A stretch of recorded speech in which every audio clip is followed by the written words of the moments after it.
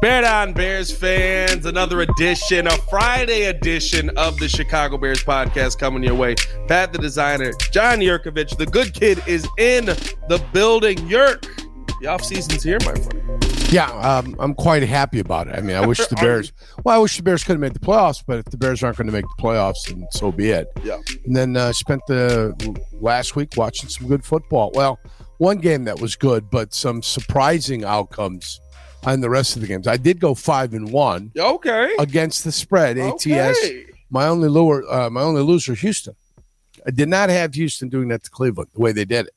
But 2 interception returns for touchdowns will take a game that might be somewhat closer, even though I don't think it was, that turned it into something very laughable. And that's what I want to talk with you about. I mean, listen, we've seen a ton of good football in Wild Card Weekend, Super Wild Card Weekend.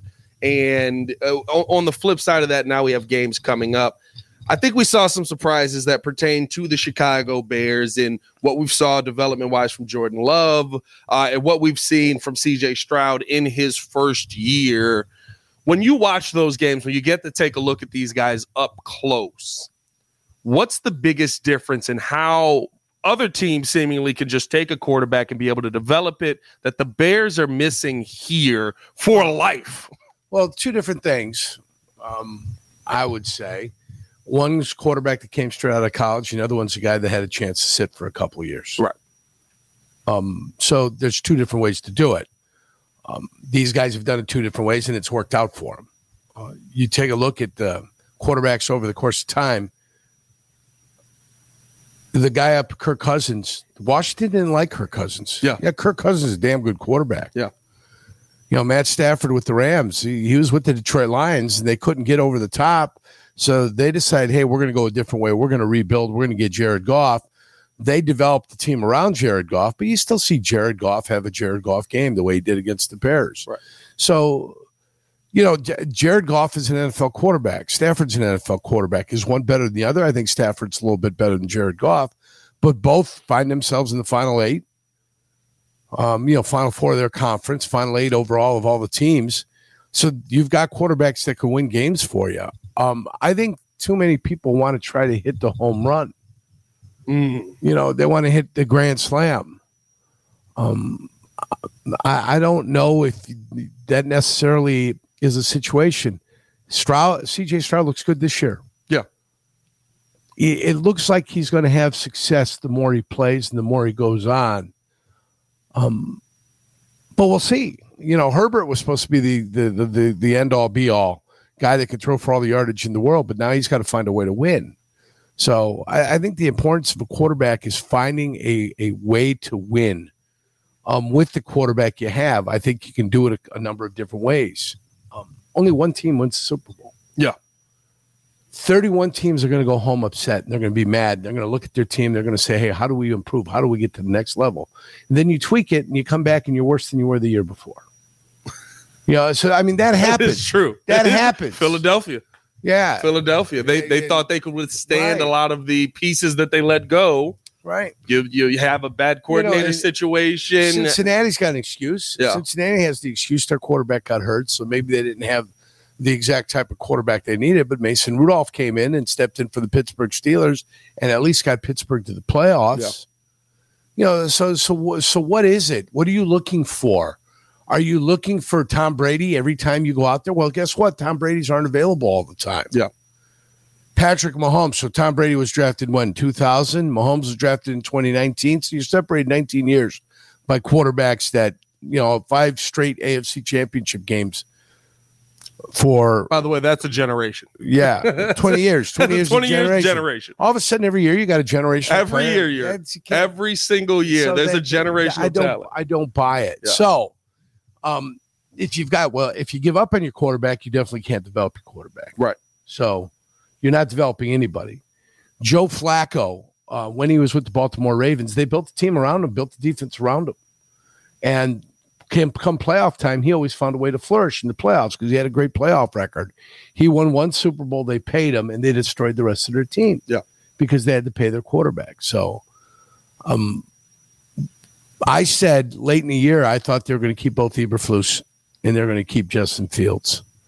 I thought Fields and Getsy were going to be tied at the hip, that you guys either succeed or you don't succeed together. Yeah. They went a different route, and they said, hey, we're going to get another guy in here, and that's what they're deciding on. They're going to figure out who exactly they're going to get in here. But you develop a quarterback by believing in the quarterback. You develop a quarterback by giving him an opportunity to succeed. So have I seen – and here's your level of development. From year 1 to year 2, you can develop. Year 2 to year 3, you can develop. From year 3 to year 4. You notice that the curve starts to flatten. Yes. At some point, you've learned everything you're going to learn. Yeah, you're going to peak out. You have learned what you were going to learn, and where are you there, and can you play winning football with the quarterback at that level? So Kirk Cousins got to a level, and he's flattened out, and now you know exactly what Kirk Cousins is. Minnesota has gone to the playoffs before. Jordan Love has had a chance to learn. Now you've seen him actually achieve on the field. Now we'll see, what is he really capable of? You know, is he really capable of something special, or is he there, and this is the level that you're going to get from Jordan Love the rest of the way out, which is a pretty good level. Right. Which would be a level that'd be the best quarterback in Chicago Bears history. Yeah. So there's not like I can go to a store and just say, hey, how to develop a quarterback. There's not one way to do it. There's different ways and different methods and different philosophies to do it. And you just hope that the quarterback you get, and the coaching staff you have can get together and achieve that development that you're looking for. And development doesn't just happen at the quarterback position. It happens all over the football team. So you got to have a coaching staff that can develop everyone, all their players. Tony Baselli, his first year, 95, was not the Tony Baselli of 96 or 97. There was a maturation process of figuring out what one can do, what can't do. What can I get away with? What can't I get away with? What works, what doesn't work? That's there. It happens. It's development all the time, from your first to your second to your third year. But once you get to your third, fourth year, you're pretty much the guy that you're going to be. Yeah. So, and then it's, can you build a team around it? Can you build a team around, right now, Justin Fields? Where are they lacking? Maybe a receiver, but the quarterback still has to be able to get the ball to the receivers. You can have all three receivers be just as frustrated as Darnell Mooney was this year. And Darnell Mooney was frustrated this year. So you can do what you like, and you get all the weapons you want. If they can't get the football in a timely manner, it's not going to make a difference. So that's what you've got to ask yourself. What do we do? Well, I mean, this is a running football team. This is not a passing football team. Yeah. No. This team has gone oppo. This team has gone oppo, and they're more running the football. And maybe with the way they're calling interference and defensive holding, you should become a running football team. Yeah. Because if they're going to just let people get away, defensive backs get away with what they got away with this year, I thought it was ridiculous. Well, listen, the referees as a whole in this league are ridiculous. But I'm just saying how it affects your now offensive philosophy. Oh, yeah. I mean, what you can and can't do. The first play where Josh Allen runs, he goes for a slide, looks very similar to Justin Fields. Oh, yeah. Flags are flying everywhere. Yeah. Oh, there's people in the stands are throwing flags. Roger Goodell's in the stand. He's throwing flags. Like everybody's throwing flags all of a sudden. Trust me. Justin Fields can't get one. I saw it. I saw it. There's another one that guy got hit and they didn't make the penalty call. Quarterback wasn't important enough. Yeah. Depends on how important the quarterback is to the image of the league. Yeah. So I mean that's basically what it's become. Yeah, you can clearly see it. You can clearly see it. But one thing that you said though that I thought was really good there was that we had talked before, and you said Luke Getsy and Justin Fields would be tied at the hip. Yeah, I thought they would be.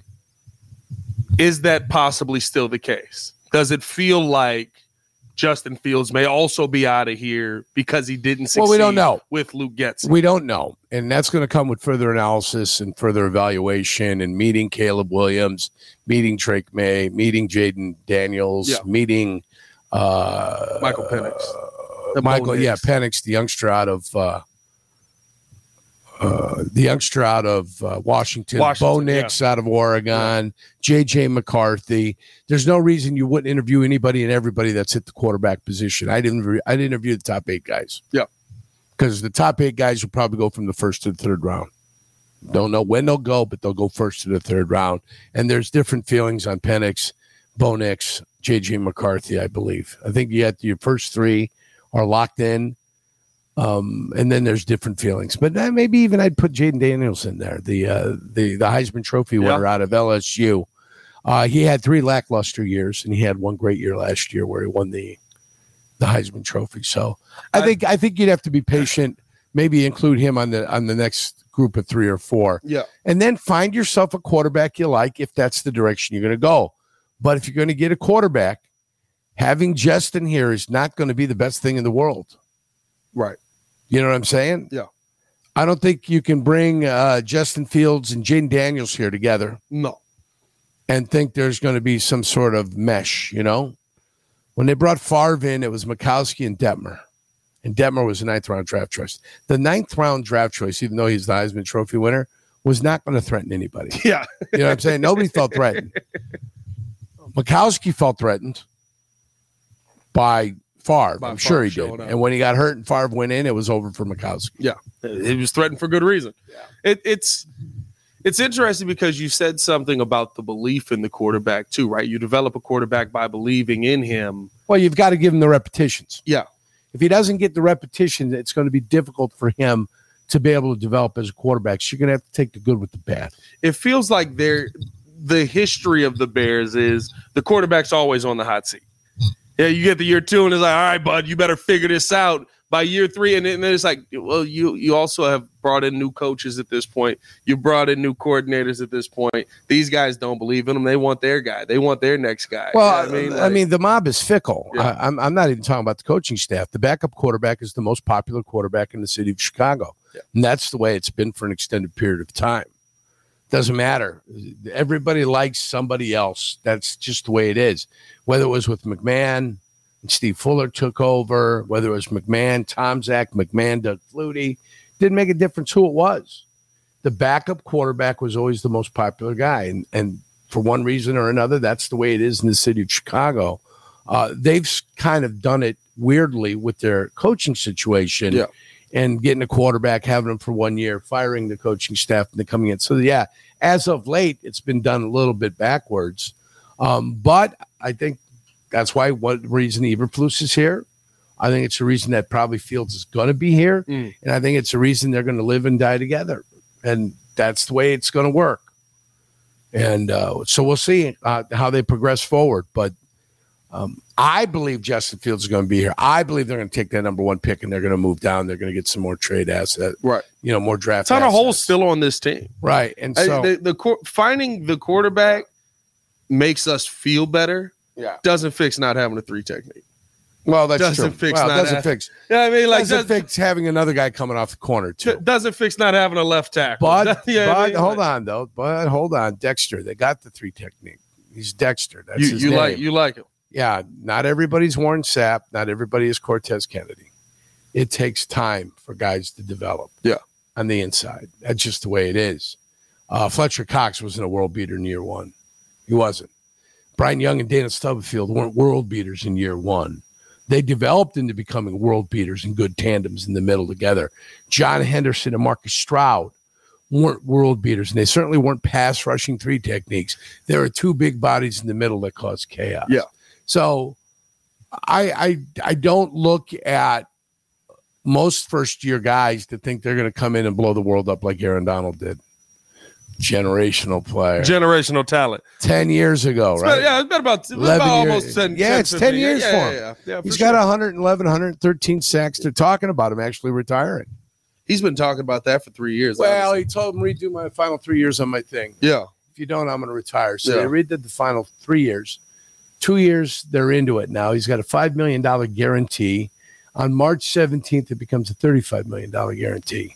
It feels like the team has already positioned themselves, and we're never going to see March 17th.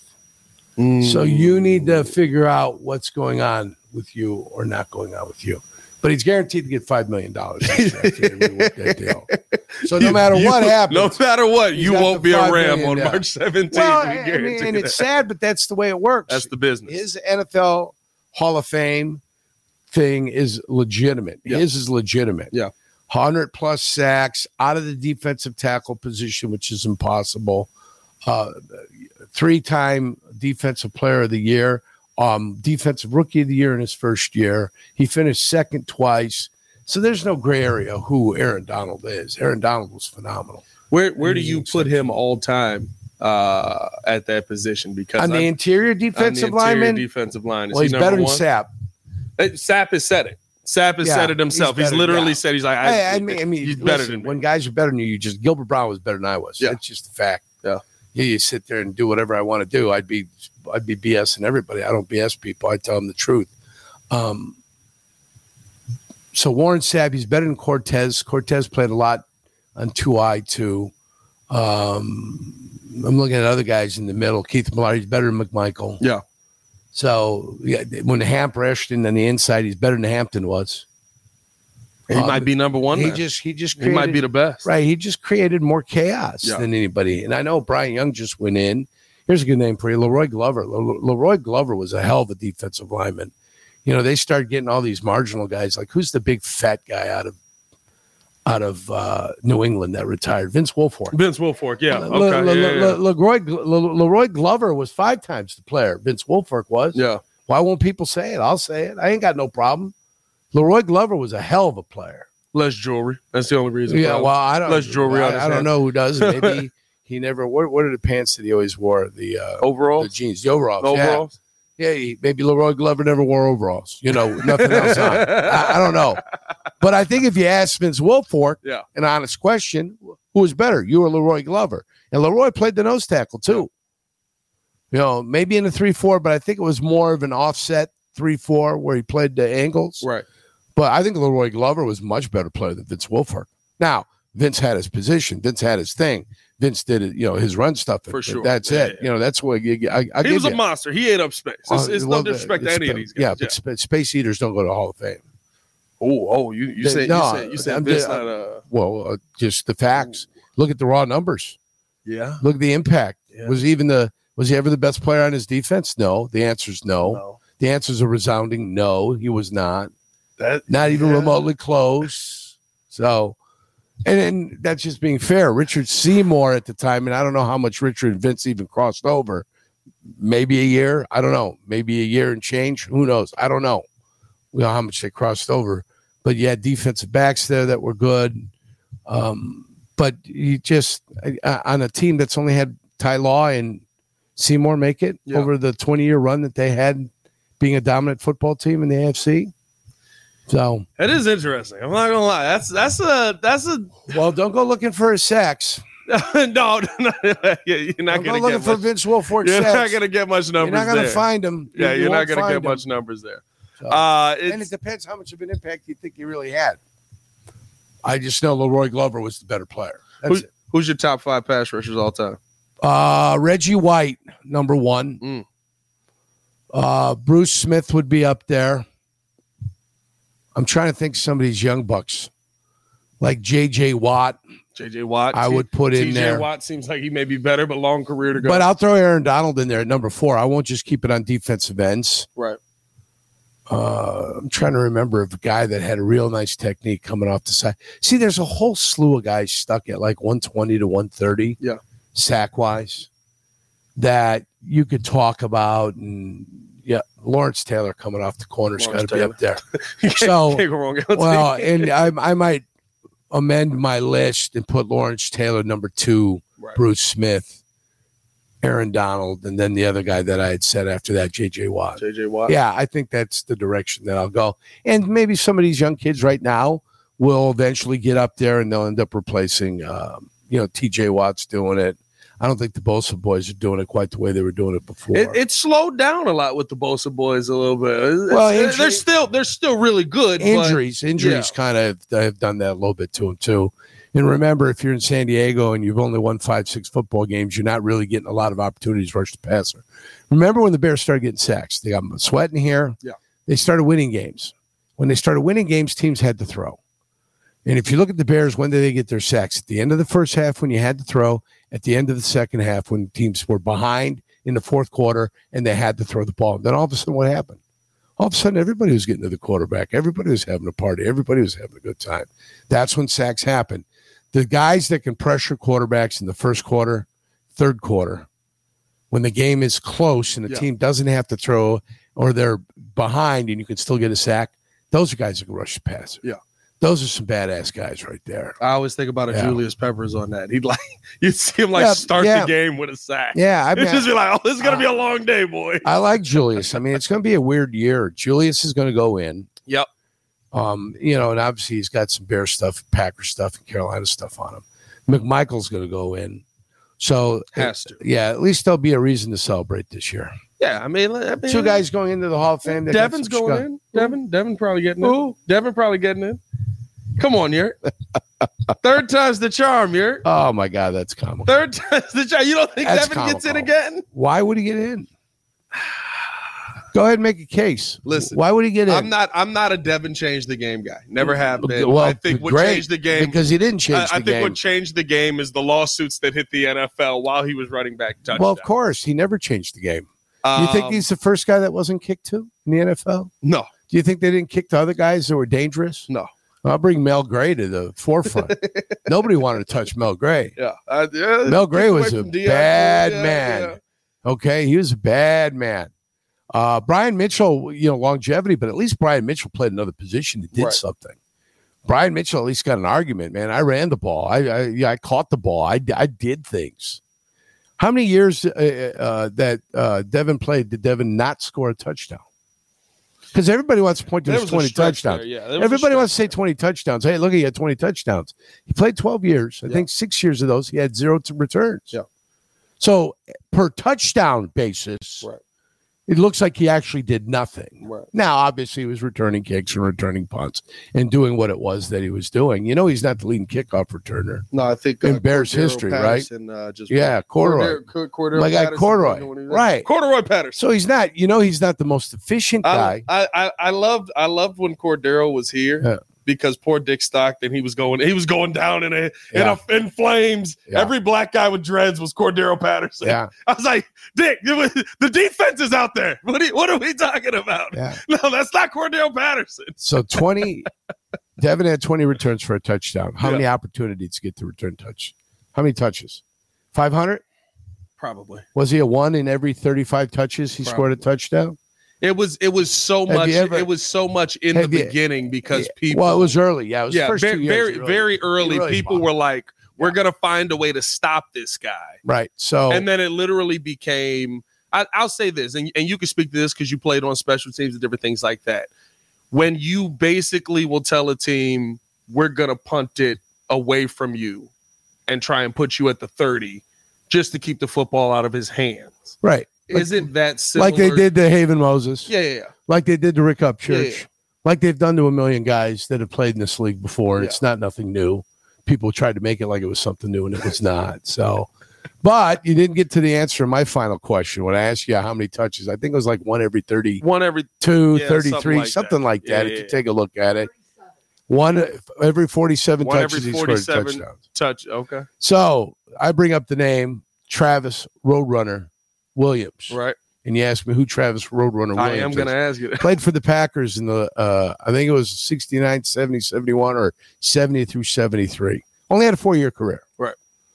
I think he had 6 or 7 returns for touchdowns and 115 touches in punt returns and kickoff returns.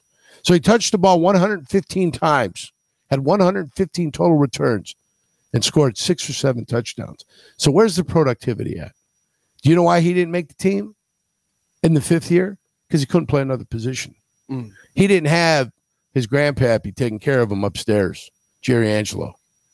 He didn't have a head coach that absolutely loved him and said that even though we're trying to find a position for him and he can't play a position because he's not good enough. Right. Okay. The only thing he can do is catch the ball and run forward. Okay. Can't catch passes looking back and then have the same mystic way that he had with returning a kick.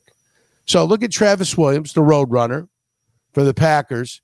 6 returns, 6 touchdown returns. I think he had one punt return. That to me is the most productive return guy in NFL history. But nobody knows about him. Why? Because nobody gave a rat's ass because he couldn't play a position. Right. But all of a sudden, I'm supposed to give a rat's ass because Devin Hester couldn't play a position and he returned some kicks and then did it in the Super Bowl. And all of a sudden, now I'm supposed to go wild and I'm supposed to go crazy. Well, I think it's the fact you got legitimate people that should be in the Hall of Fame that have 90-plus touchdowns in their career that have impacted the game in a great manner that are fighting and clawing to get in the game, like Freddie Taylor. Freddie Taylor's got an argument to be in the Hall of Fame. Okay, Freddie Taylor does. Jacksonville Jaguar. Yeah. You know who doesn't have a claim? Devin Hester. But I'm not a fool.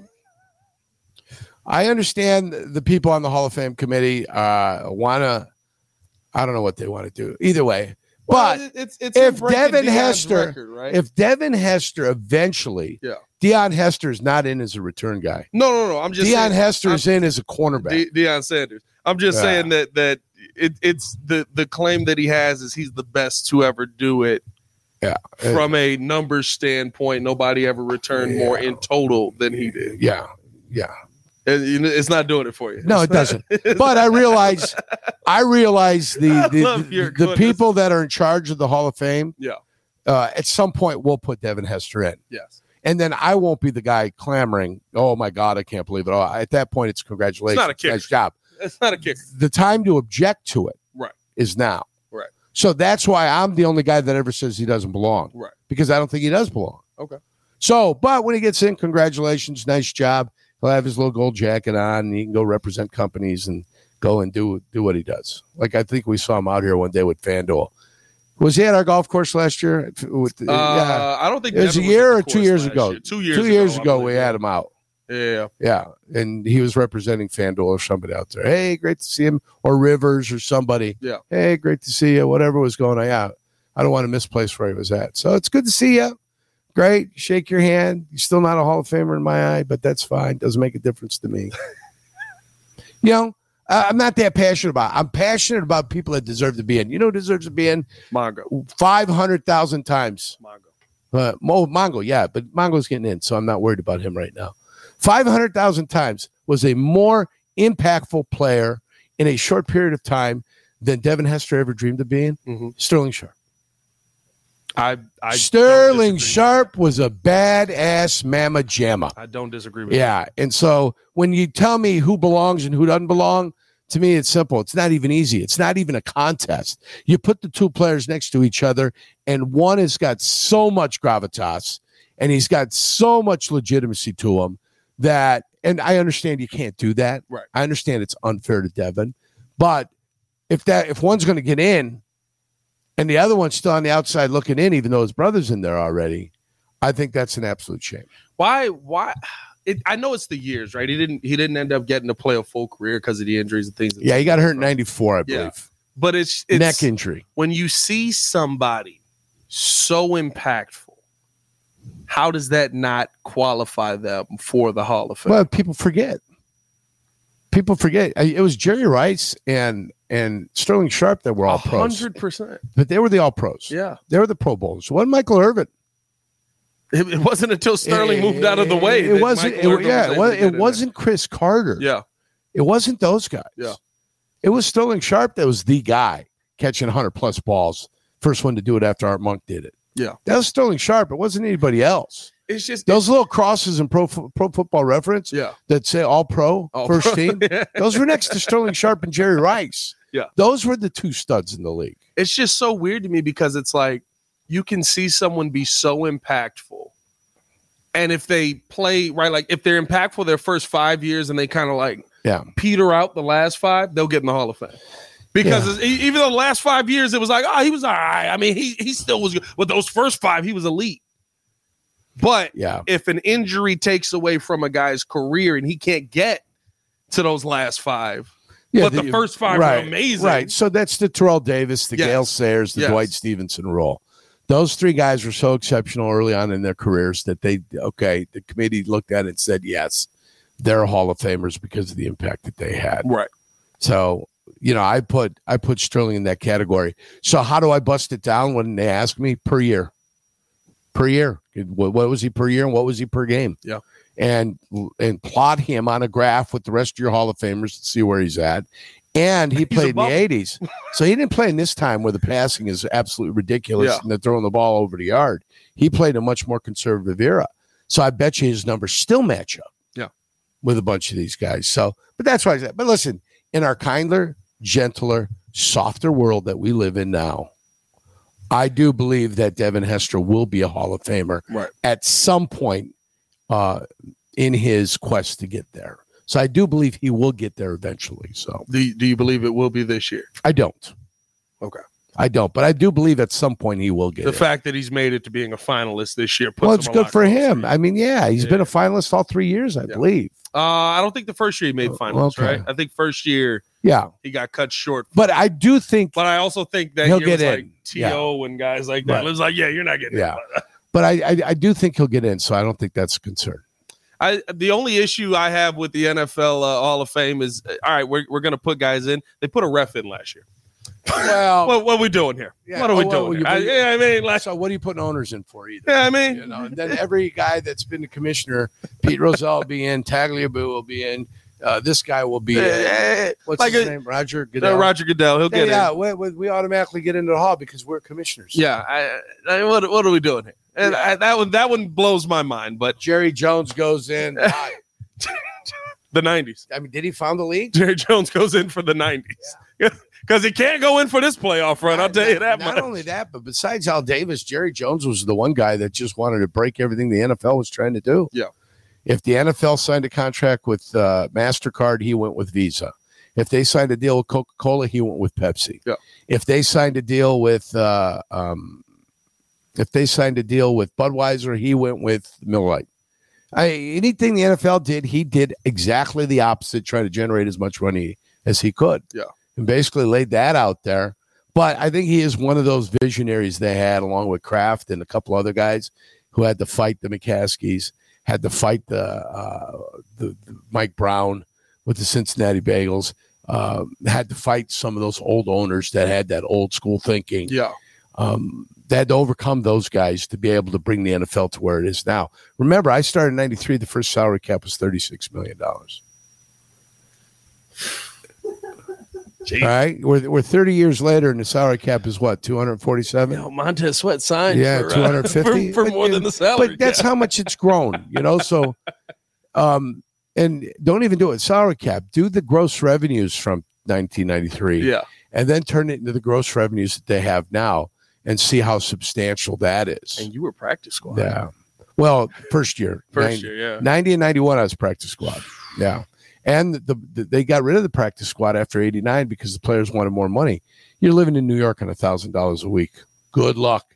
After New York taxes, too, What are you taking home? You gotta drive to Philly after every practice. You just gotta drive. Having 1,000 in Green Bay is a little bit different than having 1,000 in New York. A little bit. Yeah, just a little bit. So they raised it from 1,000 to 3,000. Yeah, the 3,000 was a good time to 1990. Yeah. Yeah, so okay. That's Rolex year, right? No, you're making good. Not yet. Not yet. No, that wasn't Rolex year. Rolex year didn't come around in 93. And that's only because it was given to me, not because I went and bought it. I didn't buy a Rolex for myself until 1997. Okay. That's the first time I said, okay, I'm going to splurge on myself. A little something for you. Yeah. Something for you. You still got it? I like me for me, of course. Yeah. Why wouldn't you get rid of it? Absolutely. I've taken it out of play. Yeah. I don't wear it a lot. You're not rocking a Rolex? No. You seem like a good boy. I'll bring in, hey, listen, I'll bring my NFL starter kit in one time. Come on now. I need it. I got the pendant. Yeah. I got a nice bracelet. Yeah. I got the watch. Oh, yeah. I need the bling no on earrings. the pod. I was never an earring guy. Not an earring guy? Never did any earrings. Never even thought about it. Not for my ear. My dad would have killed me. I come home with an earring. My dad would have shook his head. He'd have said, Lord, take me now. What the hell did I raise? Here it goes. So, hey, some guys look good with earrings. Jordan looks good with an earring. Let MJF wear one if he wants it. The hoop is a little overplayed. Yeah. I don't stop people from wearing it, not wearing it. I'm just saying a big fella like myself doesn't need to have an earring. That's all. The time I decided was they had come out with the magnetic earrings to see if you wanted to actually have them or not. You could test them out. I put a couple diamonds in my ear. I'm walking around the house. I look in the mirror. Looked like my mom. Snatched them clean out of my ear. Looked just like my mom. I was like, Time to go. I was like, you know what? They might not be for me. I don't want to walk into the wrong neighborhood with these on. Hey, we appreciate another week, another Friday with the good kid. Interesting, yeah. No, yeah, you got to stay safe out here, Jurk. Follow us on everything at the Chicago Bears Podcast. Appreciate you guys for tuning in and showing love to another great week of podcasts. Y'all stay safe out there, Chicago. Bear done. Peace.